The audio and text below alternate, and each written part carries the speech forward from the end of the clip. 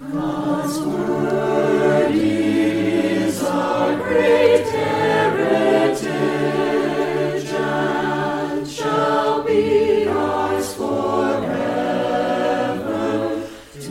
In a time of deep suffering, King David prayed the following: You have recorded my lament, placed my tears in a bottle. You have recorded them in your book. What a comfort it is to know that in times of sickness, in the storms of life, in the midst of deep tragedy, when it seems that we are all alone in our sorrow, what a comfort it is to know that our God is there, that He has counted and kept track of every one of our tears. Lamentations is a book about tears, about grief. So why study it? It's not exactly a feel-good read. In fact, some have described it as a real downer. It is a collection of 5 laments. A lament is a poem of sorrow or mourning. You could call these funeral poems. So why study funeral poems? May I suggest 3 reasons? First, Lamentations helps us to understand what God's people felt when the city of Jerusalem fell to the Babylonians. The destruction of the city and the accompanying ruin of the temple was the most catastrophic, the most horrendous day in Israel's history. Everything they thought was theirs, the city of Zion, the dynasty of King David, the temple of the Lord, the promised land, it all went up in flames. 2 Kings chapters 24 and 25 will give you the facts, and they are brutal. But Lamentations gives you the raw emotions that are honest and dark and even volatile at times, which is probably why Lamentations is one of the least read and studied books of the Bible. We don't quite know what to do when faced with this kind of raw emotion. We're uncomfortable with suffering of this magnitude and the depth of the grief that goes along with it. We said Lamentations is a collection of 5 poems. We might ask the question, why use poetry to express such a serious subject? An author by the name of Eugene Peterson once wrote, "Poets use words to drag us into the depths of reality itself, not by reporting on how life is, but by push-pulling us into the middle of it. Poetry gets at the heart of existence. Far from being cosmetic language, it is intestinal." That's the book of Lamentations. Why study this book on grief? Because it drags us into the reality of what happened to God's people. It forces us to see and consider their pain and confusion. And by experiencing it, we learn. And here's the second reason to study this book. We learn how to express our own grief. How prayerful lament is part of our journey in this sin-broken world. Even though we can't draw a one-to-one application from Israel's circumstances to our own, Lamentations does teach us to face our pain. It teaches us to hope without glossing over the trauma. It gives us permission to cry out, to vent, to plead in the presence of God and of one another. It lets us ask the hard questions. How, Lord? How could this happen? It shows us how to give honest expression to our feelings. Lamentations, as we'll see in chapter 5, moves us from individual laments to lamenting together with God's people, pleading together. Paul says, when one part of the body suffers, every part suffers with it. And we sing in one of our hymns, "Oh, how good it is on this journey that we share, to rejoice with the happy and weep with those who mourn." Yes, the Bible tells us we are to grieve alongside our brothers and sisters who have suffered loss. Lamentations shows us how. So this is the second reason to study Lamentations. It shows us how to grieve, how to express our sorrow. But if that is where it stopped with those first 2 reasons, if that's all there was, I would still say Let's study something else. But here's the third reason, and the most important. Lamentations points us to Jesus, who bears all our grief. Lamentations points us to a God of compassion, of love, and of faithfulness. In spite of our sins, His mercies are new every morning. Yes, on this side of heaven we will face grief, and sometimes horrendous grief. But we do not, as Paul writes, grieve as those who have no hope. We know that all of our grief and sin has been carried by someone else, Jesus. And so we know that every tear will be wiped away when Jesus returns or calls us home. That doesn't mean we gloss over the pain. It's just that we know that the glory waiting for us is so amazing it outweighs our suffering here. Much of the suffering of God's people expressed in Lamentations are little pictures of what Jesus would suffer as He became sin for us. A couple more things by way of introduction before we get into the book itself. We said Lamentations is poetry, each chapter a poem. Chapters 1, 2, and 4 are what we call acrostic poems, meaning each line of poetry begins with a successive letter of the Hebrew alphabet, which consists of 22 letters. So chapters 1, 2, and 4 have 22 verses. If the book were written in English, the first line would begin with A, the second with B, and so on. Chapter 3 is also acrostic, but every 3 lines begins with a new letter, so it has 66 verses, 3 times 22. Chapter 5 is still poetry, but it's not acrostic. The writer of Lamentations is not identified in the book, so we can't definitely say who wrote it, but there's a strong tradition and reliable tradition that it was Jeremiah. And the style of the book and what we know of Jeremiah's life certainly fits. So in this study, we're going to go with Jeremiah as the writer. So let's get started and let's begin with prayer. Lord Jesus, You once said that the Old Testament scriptures testify of You. Help us to see You as we study this book. In our grief and our suffering, help us to look to You, whose compassion never fails. In every time of trouble, may we put our hope in You. Amen. Lamentations chapter 1 focuses on the grief and shame of a figure called Lady Zion. The poet personifies the city of Jerusalem as a widow he calls Lady Zion. She sits alone, mourning the loss of her loved ones, devastated, all alone, with no one to comfort her. Verse 1. How deserted lies the city, once so full of people. How like a widow is she who once was great among the nations. She who was queen among the provinces has now become a slave. Bitterly she weeps at night. Tears are on her cheeks. Among all her lovers there is no one to comfort her.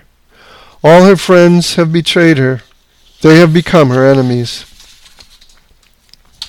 David Gostek in the People's Bible writes, memories flooded over Jeremiah like they would a person who returns to the quiet, deserted remnants of a childhood home, perhaps an old farmhouse slowly going to ruin.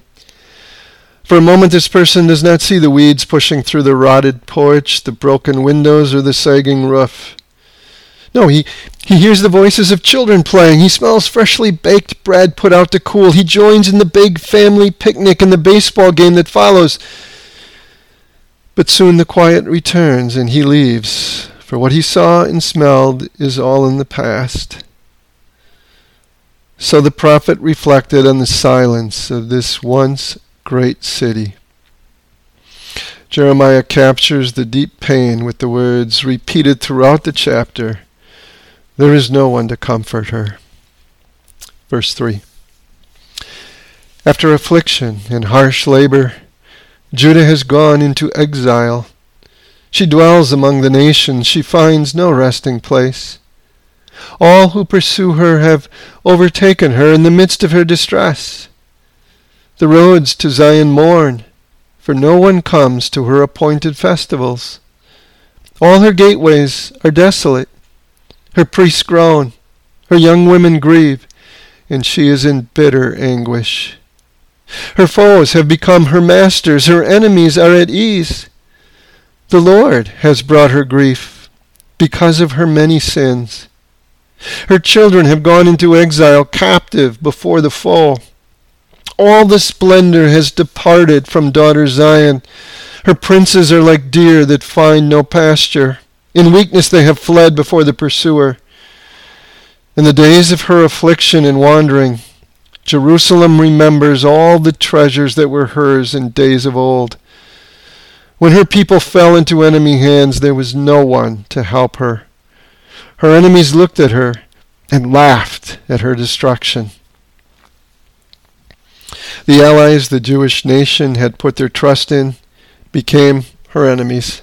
They attacked as the Jews were led into exile, and they seized the land that was left behind.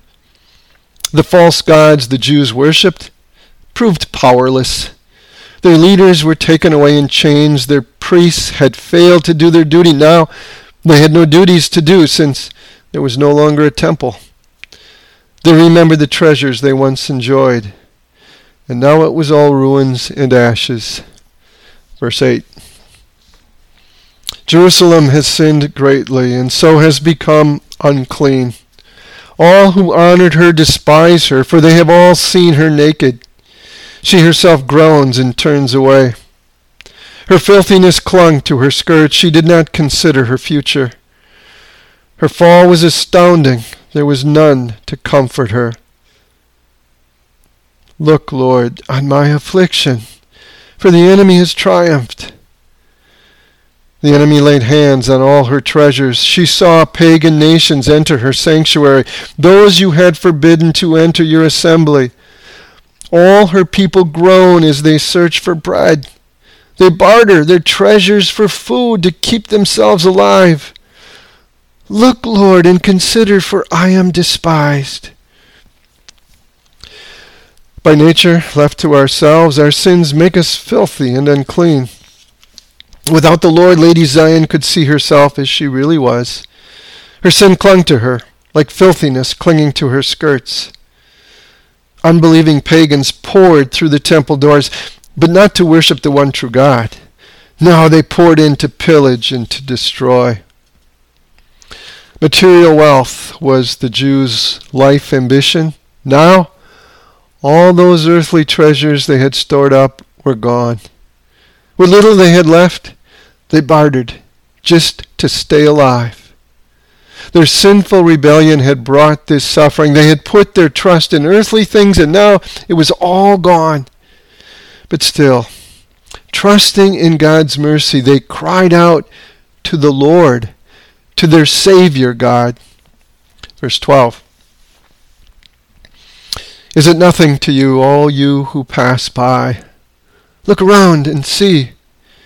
Is any suffering like my suffering that was inflicted on me, that the Lord brought on me in the day of his fierce anger?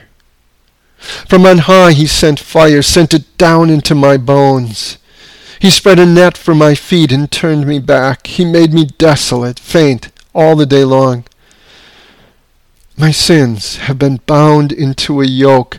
By his hands they were woven together. They have been hung on my neck, and the Lord has sapped my strength. He has given me into the hands of those I cannot withstand. The Lord has rejected all the warriors in my midst. He has summoned an army against me to crush my young men.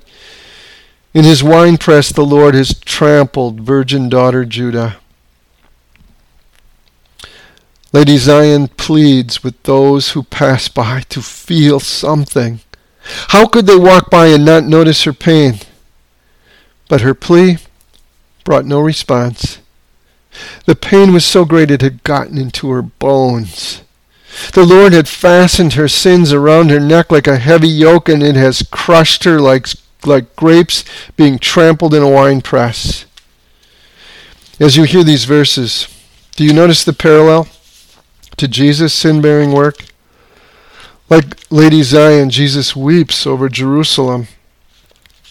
Like her, he is abandoned by his closest friends, ridiculed by his enemies, and publicly shamed. And there was no one there to comfort him, not even his God, for he cries out, my God, why have you forsaken me?" Like Lady Zion, he is defiled by sin, though it was not his own.